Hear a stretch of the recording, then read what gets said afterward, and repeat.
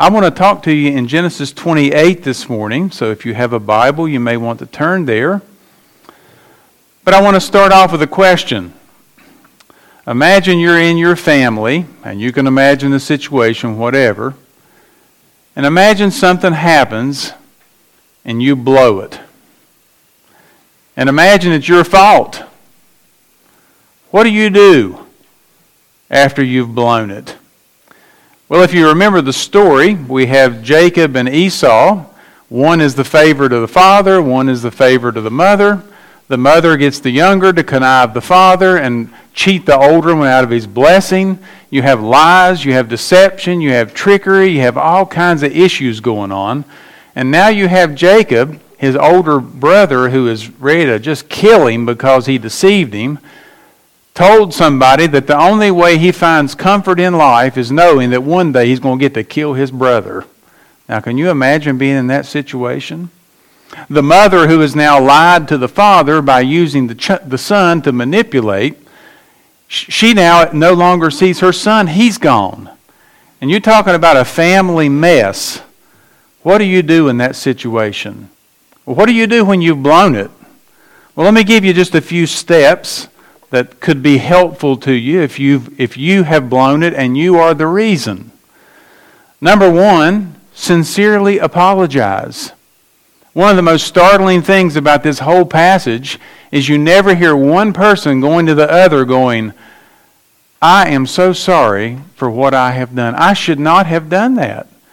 Please forgive me and help me to find forgiveness in your heart. So sincerely apologize. As someone said, that's usually the first step to reconciliation, is being willing to apologize. I can't tell you, and I'm sure others here who help people could not tell you how often this is the most lacking thing in any relationship, is for someone just to willingly come out and say, I am sorry that I did that. It takes humility. The second step is don't lie to yourself about what happened. We love to do that, don't we? We tell ourselves, well, if such and such hadn't done that, or if such and such hadn't, then I wouldn't have done that. Stop lying to yourself. Just go ahead and admit, you know what? I was a bull-headed rascal. And I acted incorrectly and I acted wrongly. And I know that. I'm not going to say make any more excuses. I know exactly what I did and I'm going to own it. Third, look for ways to repair the relationship. If someone gives you a half of a crack to go through to repair the relationship, take it. Take it. If you see an olive branch extended out, step toward that branch. And as long as they're willing to extend that, step into that and try to repair the relationship.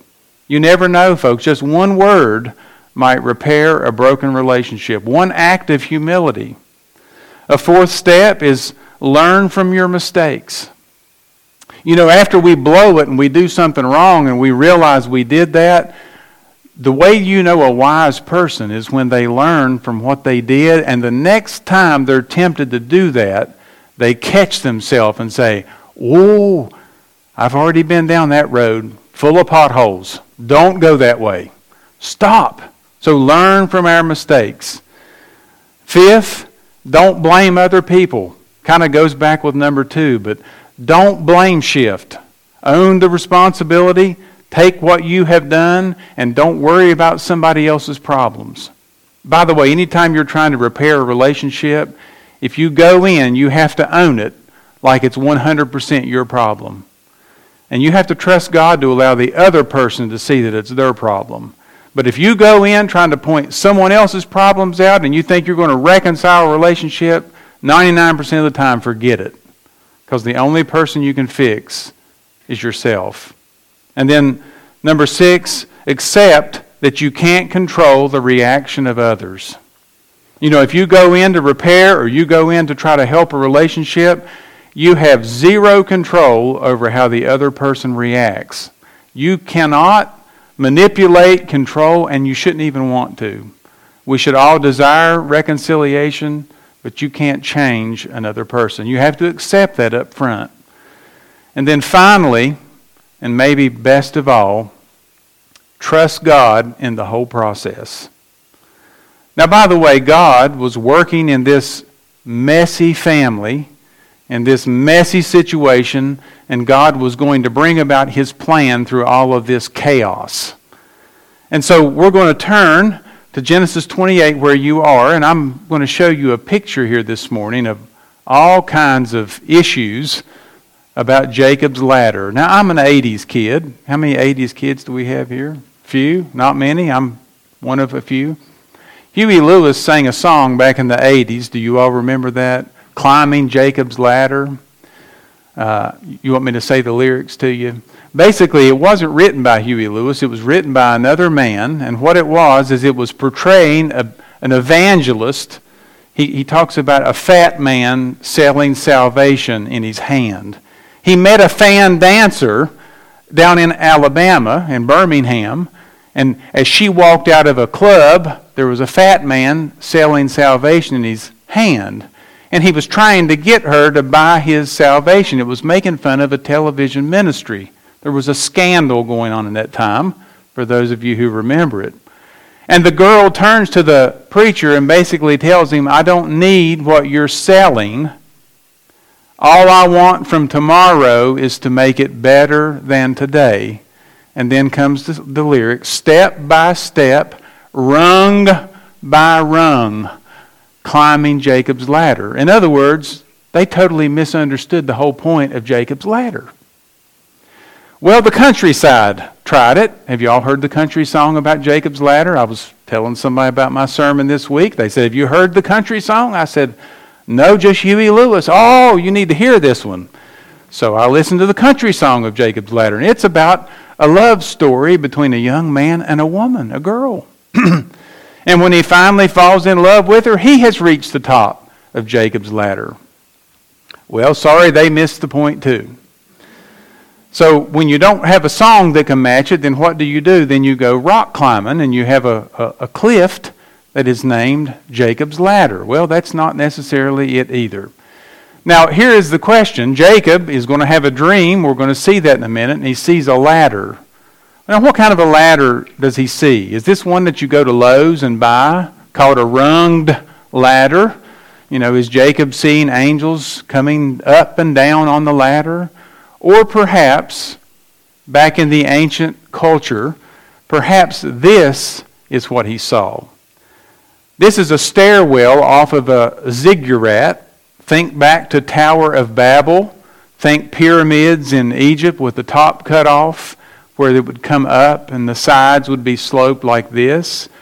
And the whole idea of that ziggurat type platform was it was a place that had a top dedicated to the heavenly gods. And so in the Tower of Babel, if y'all know the story in Genesis chapter 10, there's some irony there when the men are building this tower to heaven, and the narrator says that God comes down to see what they're doing. You know, God has to stoop way down. And when God finally sees, the people would believe that the gods would travel from heaven down to earth after they built this wonderful place for the gods to dwell. Well, Jacob is running for his life. The last words he hears from his brother, I'm going to kill you. The last words he hears from his mother and father, if you marry a wild woman like your brother Esau, I'm going to go crazy. Go to Uncle Laban. Go to Laban's. Marry someone from your own tribe. And so what happens? He goes. He flees. You're a fine young man. He flees away. And he's running for his life, and he's also running from his own brother and his own family. So as we turn here this morning, you have to keep this concept in mind. I'm going to read in summary form how one man describes Jacob's situation. Listen carefully. The psychic force of Esau's rage at Jacob's stealing both his birthright and the blessing ate at his heart. It is a terrible weight to be so hated by someone in your own family. How bitter it must have been for Jacob to know that his misery had been unnecessary, that it was the creation of his own unbelieving deceit and stupidity, that the vulture that was eating his vitals was reared in his own nest. The mouth of God had promised Jacob the firstborn position, but Jacob had stolen it with his own lies, unwilling to wait on God's timing. Such pain. Jacob was now profoundly alone. He has no one to talk to, and he was totally in the dark, howling wasteland full of real and present danger. His solitary state was palpable. Exhausted and despondent, Jacob settles for a stone pillow and falls fast asleep. Now let's pick up in the text, and here's a brief outline of Genesis chapter 28, verses 10 through 22. And as we begin to read, here it is on the screen. Jacob left Beersheba and went toward Haran, about 500 miles, by the way, by foot. And he came to a certain place and stayed there that night, because the sun had set. Taking one of the stones of the place, he put it under his head, and he lay down in that place to sleep. How many times is the word place mentioned here? Place, place, place. By the way, keep that in mind. Anytime you read and you see repetition in narrative, that's a cue. And he dreamed, and behold, there was a ladder set up on earth. Let me read it this way. Behold, there was a stairway set up on the earth. Notice carefully now. And the top of it reached to heaven. And behold, the angels of God were ascending and descending on it. Now, does anything catch your mind when you read this text? The angels of God were what? Which way are they going first? Okay, they're going up. Which implies what? They've already been down. So they're going up and they're coming back down. Keep that in mind. I'm just pointing out some things that are obvious. And behold, the Lord stood above it. Now, if you're reading this in the original language, this is what it says. Look, a ladder. Look, angels. Look, the Lord. I mean, the central focus is not the ladder. It's not the angels. It's the fact that the Lord was there. In this howling desert wasteland, God's presence was there.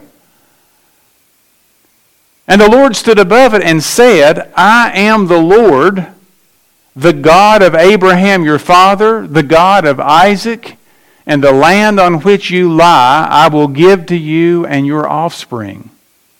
This is so significant because the blessing that God had made with Abraham and had passed to his father Isaac is now being confirmed to the trickster, the rascal, the supplanter, the deceiver, the liar, the cheater, Jacob.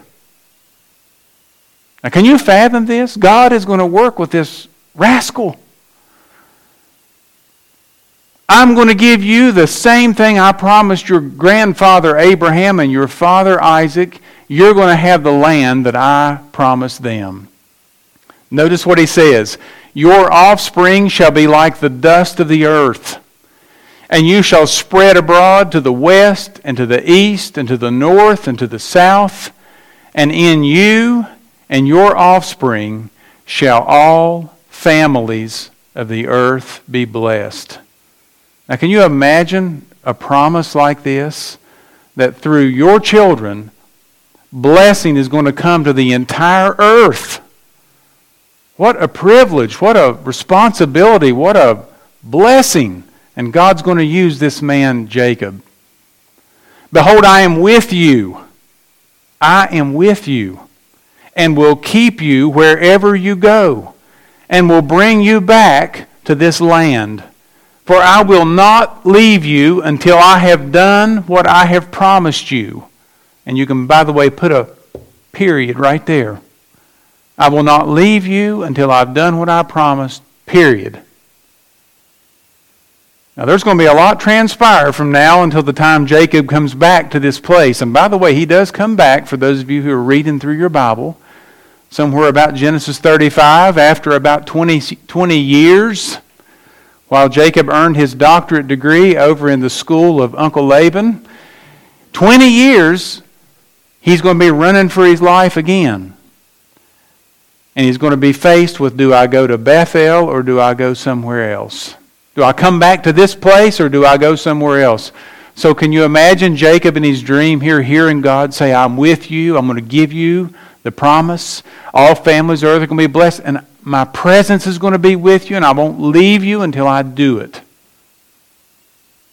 What do you think Jacob would say? Then Jacob awoke from his sleep and said, surely the Lord is in this place, and I didn't know it. Now let me ask you a question. How many times has God been in the place that you didn't think He was? And you didn't know it. I'll come back to that one in just a minute. And he was afraid and said, how awesome is this place? This is none other than the house of God, and this is the gate of heaven. Now hold on for a minute. The house of God. This is the house of God. What does he mean by that? Sometimes we say when people come to church, we're coming to the house of God. Is that what he meant? Did he mean there was a local church there? Please say no. What he meant was, this was a place where God's presence was active and God was there. And he's actually going to name this place Bethel. Sometimes a church will call themselves Bethel or Bethel. Bethel, house of God. Beit El, God's house. But notice the second thing that Jacob says about it. Not only is it God's house where he dwells, but it's also the gate of heaven. Now what does that mean? Well, a gate and a gateway is how you enter something, right? So Jacob here is saying that God is present here, and this is also the gate right into his presence. Now Jacob's going to have a lot to learn, because he's going to find out God is with him over in Haran. God is with him in other places, and God was specifically, though, involved in this particular place and in this instance. So Jacob named it the house of God and the gate of heaven, the place where you find access to God. Now hold that, because I'm going to come back to it, okay? I'm just opening the door. So early in the morning, Jacob took the stone that he had put under his head and set it up for a pillar. Now that's not West Virginia for, a pillar. He took the rock, he took the pillow that was a rock, and he set it up for a pillar, right? And he's making a monument out of it. This is what they used to do back in that day. They would think headstone, something where you don't forget what it is. Cornerstone, something very important. So he sets this pillow up as a pillar, and he poured oil on top of it. That was a way of signifying he was anointing its presence, and he was marking it as something important. He called the name of that place House of God, but the name of the city was Luz at first. Now, if you want an interesting study, which I don't have time to get into this morning, you should study Bethel and events that occurred in Bethel. If you go over in the book of Kings, and especially during the time of some of the writings of the prophets, one of the kings in the north took 2 golden calves and took them down to Bethel and set them up right here in the house of God. And we sometimes wonder why God divided the nations of Israel and carried them into captivity. So the place of God's presence, the house of God and the gate of God, then became the place of golden calf worship later in Israel's history. Okay, I don't have time to get into that, but it's fascinating. Then Jacob made a vow. Now, can you hear yourself here? This is so convicting. If God will be with me and will keep me in this way that I go, and will give me bread to eat and clothing to wear, so that I come again to my Father's house in peace, then the Lord shall be my God. If then. Now this is interesting, by the way. Do y'all ever do that?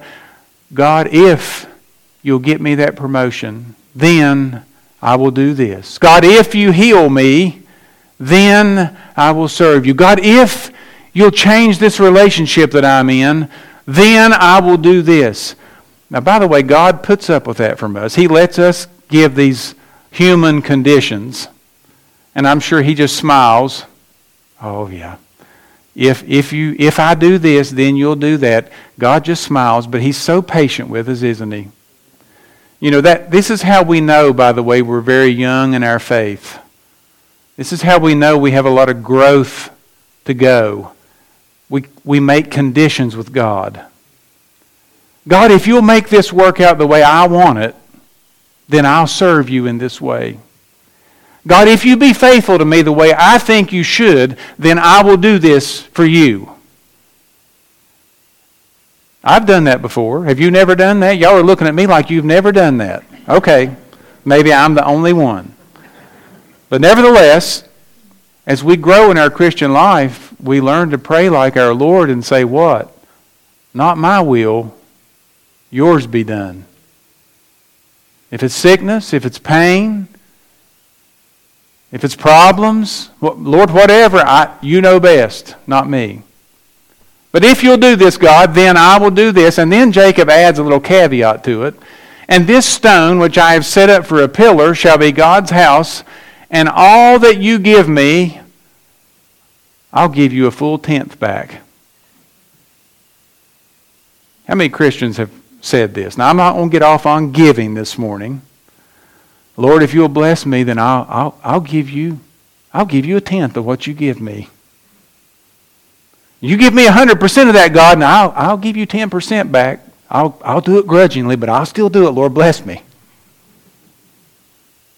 Jacob's bargaining with God. Now let me ask you some questions. What are some lessons we learn from this? I mean, this is a powerful passage. And I couldn't just preach chapter 28 through 35, which I probably should have done, but I just can't skip this stuff. It's too good. What are some lessons? And I want to share 4 of them that I think will change our life based on this passage. First of all, whether we know it or not, God is present, working, and reaching for you even in the darkest and loneliest times of your life. Do you know sometimes God has to get us in the wasteland? God has to get us in the wilderness. God has to get us in isolation and alone, where we can actually get rid of all of the things in our life and all the stuff that's going on to finally break us. Sometimes it's through a broken relationship that we realize we're not going to find our contentment in another human. Sometimes it's in a loss of a job. Sometimes it's in the death of a loved one. Sometimes it's in a very hard place in life. I mean, you name the place. Cancer, in sickness, in a hospital bed. Sometimes God has to get us all the way down. But when He does, and we're willing to listen, we discover that God is right there with us. And has been and will be right in the midst of our loneliness. This is what God taught Jacob. Jacob thought there was no one around him. He was all by himself. And right in the midst of his loneliness, God began to do His greatest work. You want something that's a blessing? Hold your place here in Genesis and go over to Psalm chapter 139. And I want to read these 2 verses to you because the next time you're in a dark place and you don't know what to do, the best thing you can remember is God does. And He knows exactly what He's doing. Now, by the way, I was preparing this sermon on Monday morning while I was at my house. And I have to say to you, when I came across this verse, this is what came to my mind immediately when this lesson jumped out. And it's not oftentimes that I have these goosebumps come over me. This made goosebumps come over me. And this is what David writes in Psalm 139, verse 11. Listen closely. And if I say, surely the darkness shall cover me, and the light about me be night, even the darkness is not dark to you. The night is bright as the day, for darkness is as light with you. God sees when we can't. God knows what you need and what I need, and God is there to help. And when things are pitch black to us and we can't see which way to go, what's in front of us or what's behind us, I want you to know something about God, folks. He doesn't need a flashlight. God doesn't need a light. He knows. He sees and He works. He's present and He's working and He's reaching for us even in the darkest times of our life. This is God, the God we serve. R. Kent Hughes writes this in his commentary of Genesis: fellow believers, this is all grace. Jacob, the conniving believer who was outcast and alone due to his own sin, who merited nothing from God, was met by God in his misery with an unparalleled revelation of God's care and assurance for the future. Jacob was not seeking God. He was fleeing the consequences of his deception. He was not expecting grace, but grace was unleashed upon his soul, and with not even a word of reproach. The vision and the voice of God only bore assurances. You know, one thing I find fascinating about this whole section in Genesis, I don't find one time God rebuked him audibly in the passage. Now, He does it through Laban. By the way, listen closely. Every deception and every lie Jacob told are going to come back on him fourfold. He lied to his father and he deceived his father. Laban's going to lie to him and Laban's going to deceive him. Not only does he have to get the older for the younger and the wives, but he's going to have all kinds of issues with maidservants. And then when he works for Uncle Laban, if you've ever had an employer like this, Laban changed his wages 10 times. Jacob says this with his own mouth. He said that, looking back on it, if God hadn't been with me, you'd have stole everything I had. I mean, God's really going to work him over. And then later on in Jacob's life, when he shows favoritism to his youngest son Joseph, and the older brothers take Joseph and go to sell him and kill him and put him into slavery, what do they tell their father? They lie to him and say, is this his coat? He must have been eaten by an animal. I mean, God's going to be working on Jacob. But listen to me. He's still there with him right in the midst of all of his deception and deceit.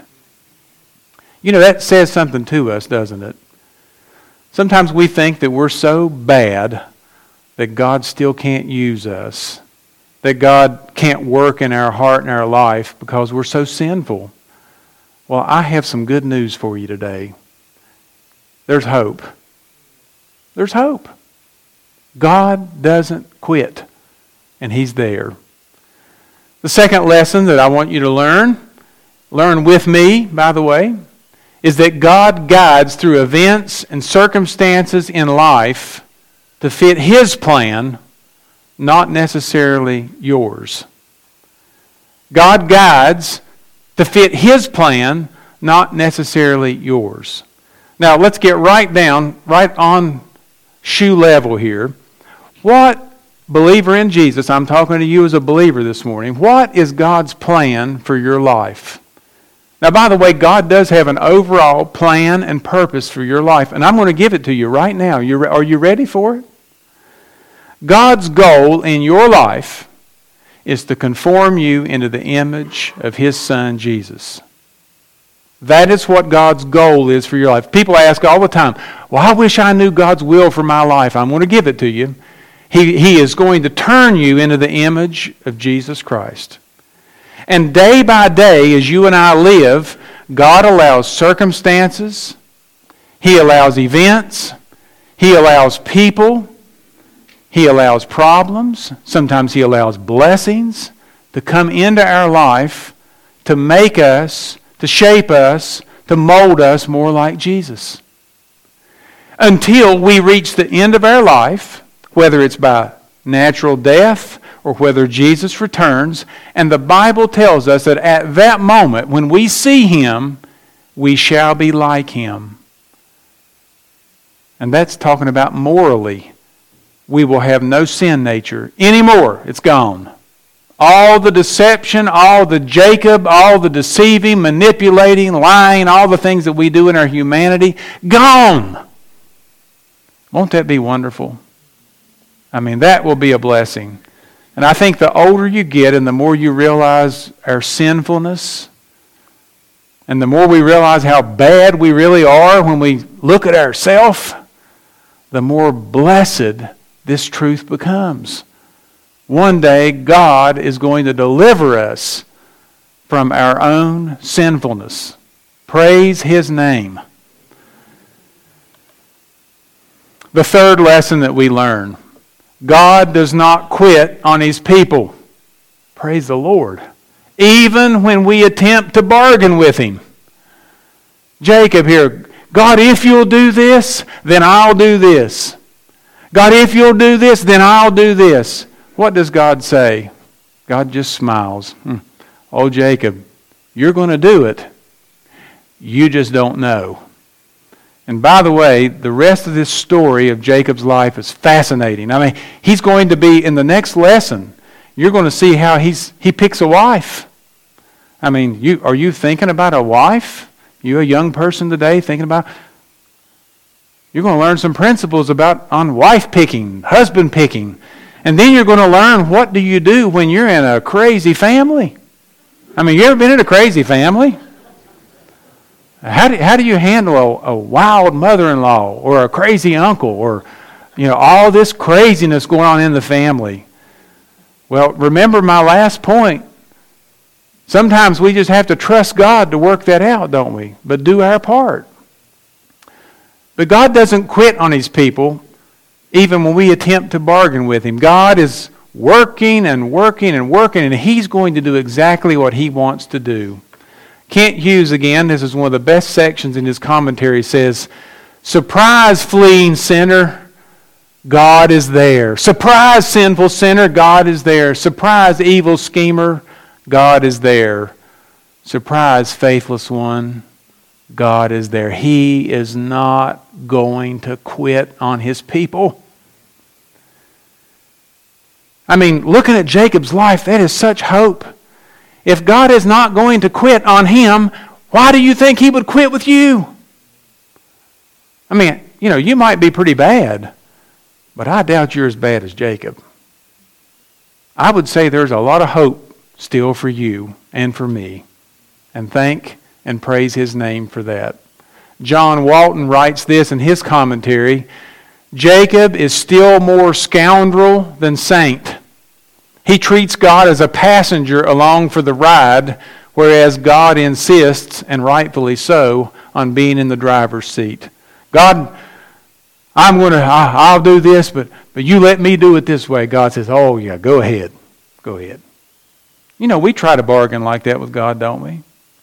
When God tells us, when we know that we should do one thing, and yet we choose to do the other, and no, we shouldn't, and we think that somehow we're going to work our way around God. Sometimes God lets us do that. And then after we do it, what does He say? He just patiently waits. I told you. I told you. And then perhaps the greatest lesson that you and I can learn, by the way, this was Walton's too. I have to read this. Too often, our requests of God focus on our material gain. Jacob, Lord, if you'll bless me, if you'll do this, if you'll do that. Now, sometimes our requests focus on what God does for us materially. Recovery or health, success in a venture, pleasant circumstances, and the like.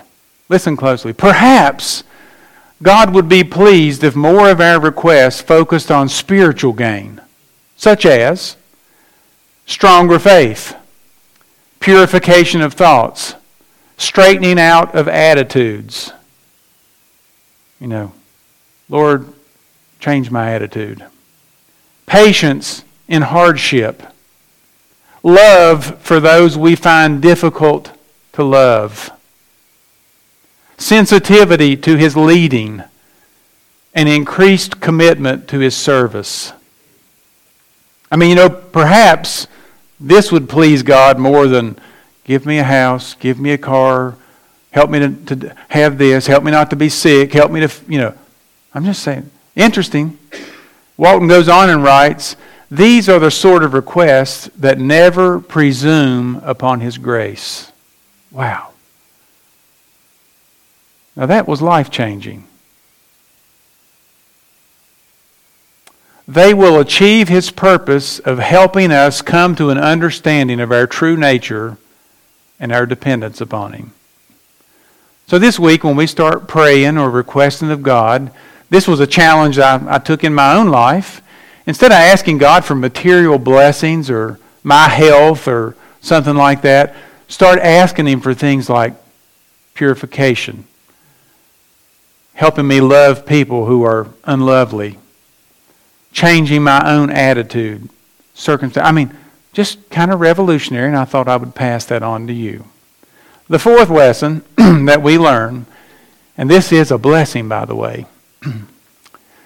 Do you know the other story where the Jacob's ladder, I like to call it God's ladder. Do you know where the other time this story is mentioned in the Bible? Anybody? Jesus actually used this in the Gospel of John. So let's turn over there this morning. John chapter 1. You remember the context of this story? John chapter 1. I'm in verse 43. And here's the lesson. God provides access to everyone in their wilderness who will believe on Jesus for eternal life. I think I actually put this on the screen. But I love to hear pages rattle in a Bible. The next day, Jesus decided to go to Galilee. He found Philip and said to him, "Follow me." Now Philip was from Bethsaida, the city of Andrew and Peter, and Philip found Nathanael and said to him, "We have found him of whom Moses in the law and also the prophets wrote, Jesus of Nazareth, the son of Joseph." By the way, this is how church should work. This one finds this one and brings them, and that one finds that one and brings them. That's the nature of how it works, a personal invitation. Nathanael said to him, "Can anything good come out of Shawsville?" I usually use West Virginia. Now, Tim and Stacy, something good can come out of there. Can anything good come out of West Virginia? This would be like what they would be saying.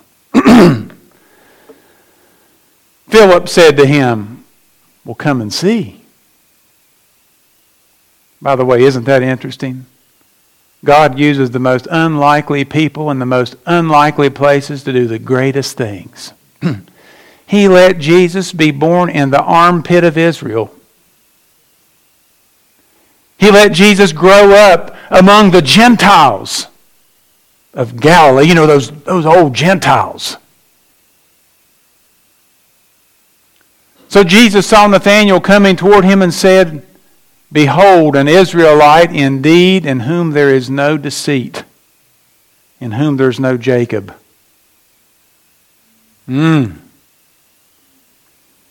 Nathanael said to him, "How do you know me?" Jesus answered him, "Before Philip called you, when you were up under the fig tree, I saw you." My presence was there. And he's going, "Now wait a minute, there wasn't nobody who saw me under no fig tree. I was the only one there. No security cameras back then. How did he know I was there?"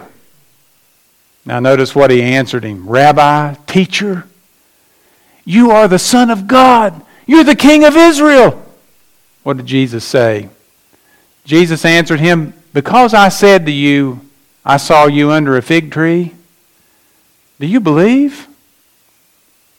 Well, you're going to see greater things than these."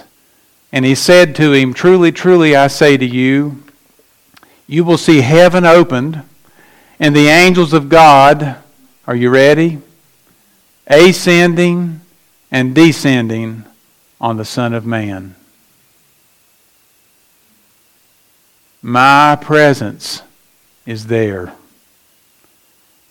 You know what Jesus was basically saying? Wherever I am, there you have the house of God, and there you have the gate into heaven. Now, do you ever remember Jesus making a statement? I am the gate. I am the door. I am the way. By the way, I put that up on the screen for you. Who is it, by the way, in John chapter 14? Y'all are here. Go over to John chapter 14.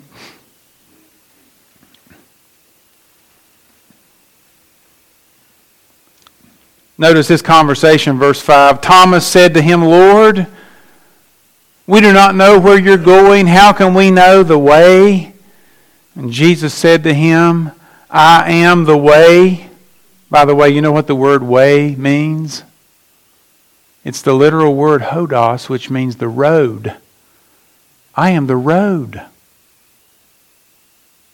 I am the road. I am the way. I am the gate. And the truth. And the life.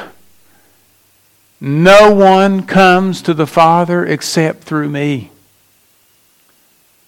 No one. By the way, this is kind of eye-opening, isn't it? People think that they can climb Jacob's ladder or climb a ladder, do better every day, and they're going to finally reach God. My friend, if you can climb the ladder all you want, but when you get to the end, you're going to find out it was laying against the wrong wall. You can climb the corporate ladder of success. You can climb the ladder of finance. You can climb the ladder of whatever you want to climb. And if you think you're going to get to heaven by good works or by any type of family relationship or any other way, you've got news coming. It's against the wrong wall.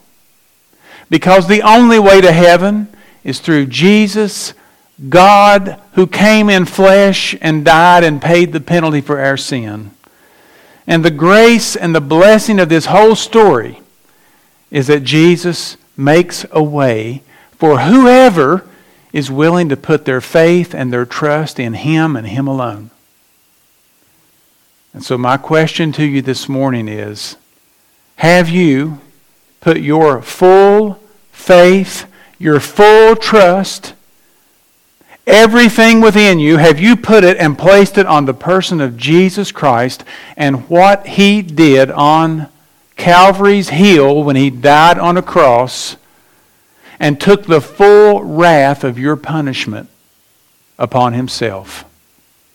In other words, there was a sin penalty transfer from you to Jesus when He died on the cross. And if you are trusting Him and what He did on the cross to be the sin bearer and make the full payment for your Jacob, your deception, if you're trusting Him to pay that penalty, then He is the way, the truth, and the life, and you will come to the Father because you're coming through Him. But if we trust in any other way besides Jesus, according to Him, you can't get to the Father. All religions are not equal, according to Jesus. He said it. Coexist does not exist.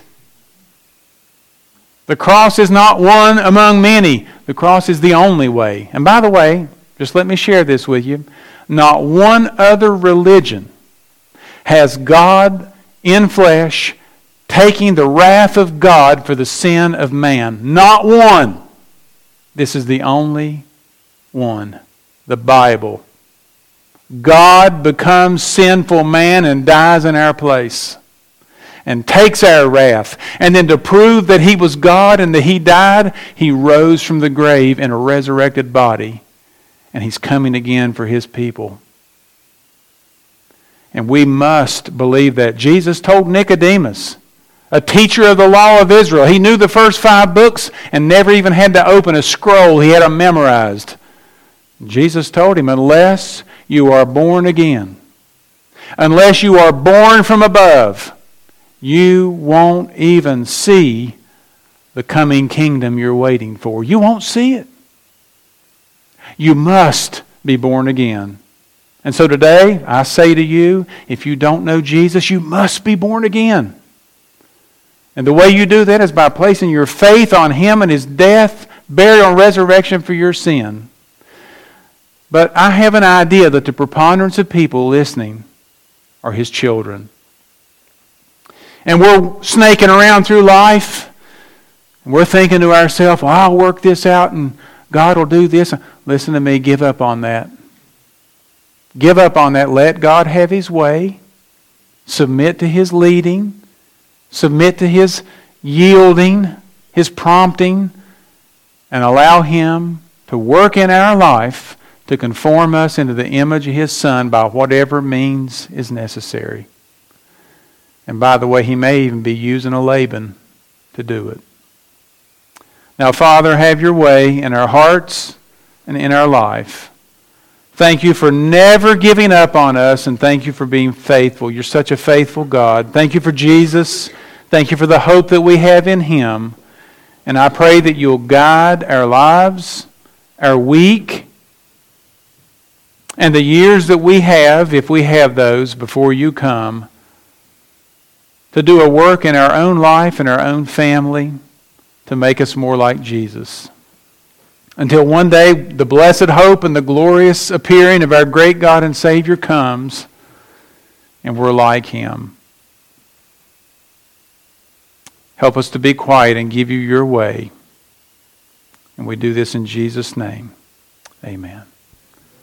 And by the way, if you're here this morning or you came in and you're not sure if you have eternal life in Jesus, you have questions, you have doubts, Brian and I are here and other believers are here to help you.